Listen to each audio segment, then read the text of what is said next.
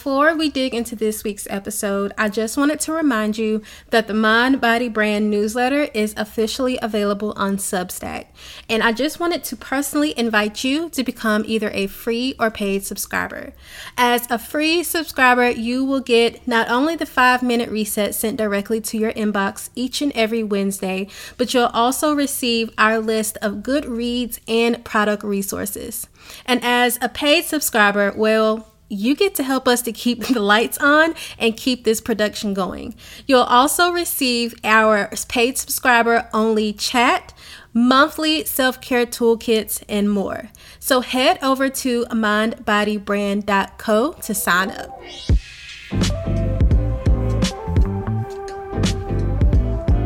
Hey y'all, welcome back to another episode of the 5-Minute Reset. So I am a highly sensitive person.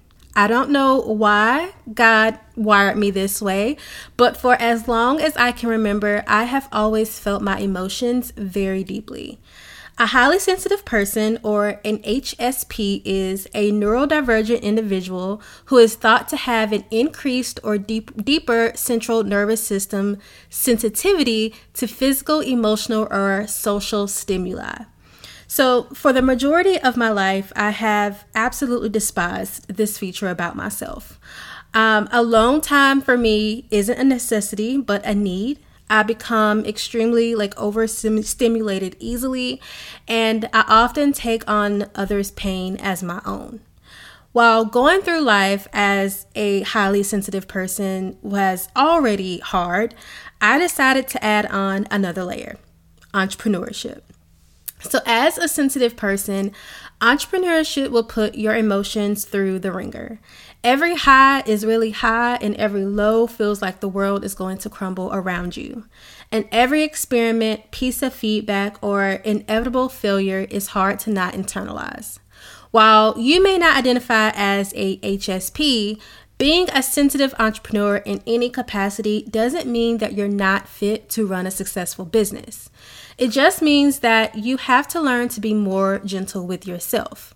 So we don't talk enough about the entrepreneurs who can't take on coaching clients because they make their clients' pain their own. We don't talk enough about how hard it is for us to receive simple, constructive feedback. And we definitely don't talk enough about the emotional toll it takes on us as sensitive pros.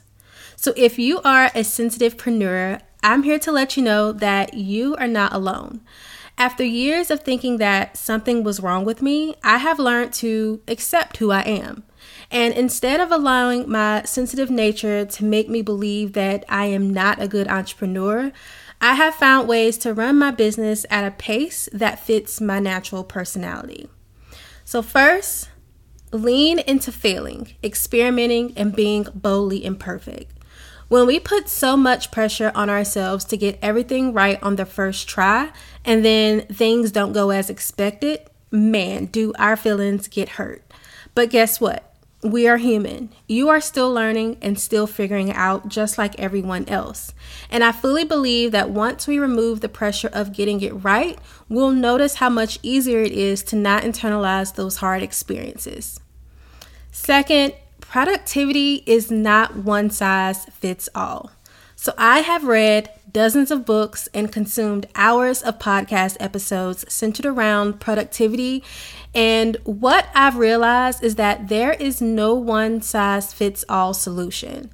I spent so much time trying to be productive like the professionals I studied and couldn't really figure out for the life of me why it wasn't clicking. And it was because what works for them may not work for me. I require a simpler, more easeful approach to productivity, and every time I tried to go outside of that, I would fail miserably. So for me, productivity looks like pouring myself into one main project and also giving myself the space to rest. If I try to focus on too much at one time or try to stick to some rigorous schedule, I become overstimulated and then absolutely nothing gets done. So speaking of rest, you also have to give yourself permission. So I mentioned before that as a sensitive person, we tend to experience the world around us with so much intensity. According to Dr. Elaine Daniels, this is because we are born with a nervous system uniquely wired to be super attuned and responsive. So feeling the world with so much intensity is exhausting, which is why it's important for us to prioritize rest. So how can you intentionally set up time in your everyday life to decompress or just reset? Or to do something that makes you feel relaxed and takes your mind off of all of the thoughts you've created. Carrying so many emotions can become overwhelming and will definitely limit the impact that we can make in our business. So having a consistent self-care routine is essential. I've also learned that burnout is not just caused by what we do physically. It can also be caused by how we process our intense thoughts and emotions. As a sensitive person, we tend to hold on to everything, which can dramatically affect how we work.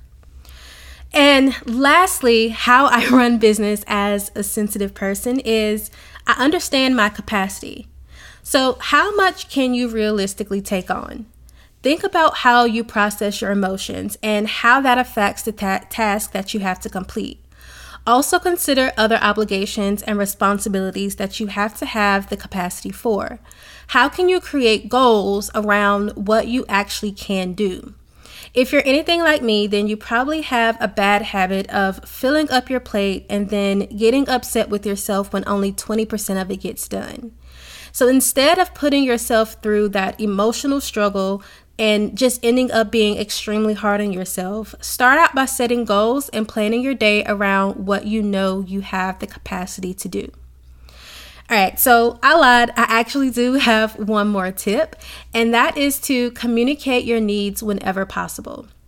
So my husband knows that I don't receive tough love very well, so he often has to take a softer approach, but he wouldn't know that if I didn't explain that to him.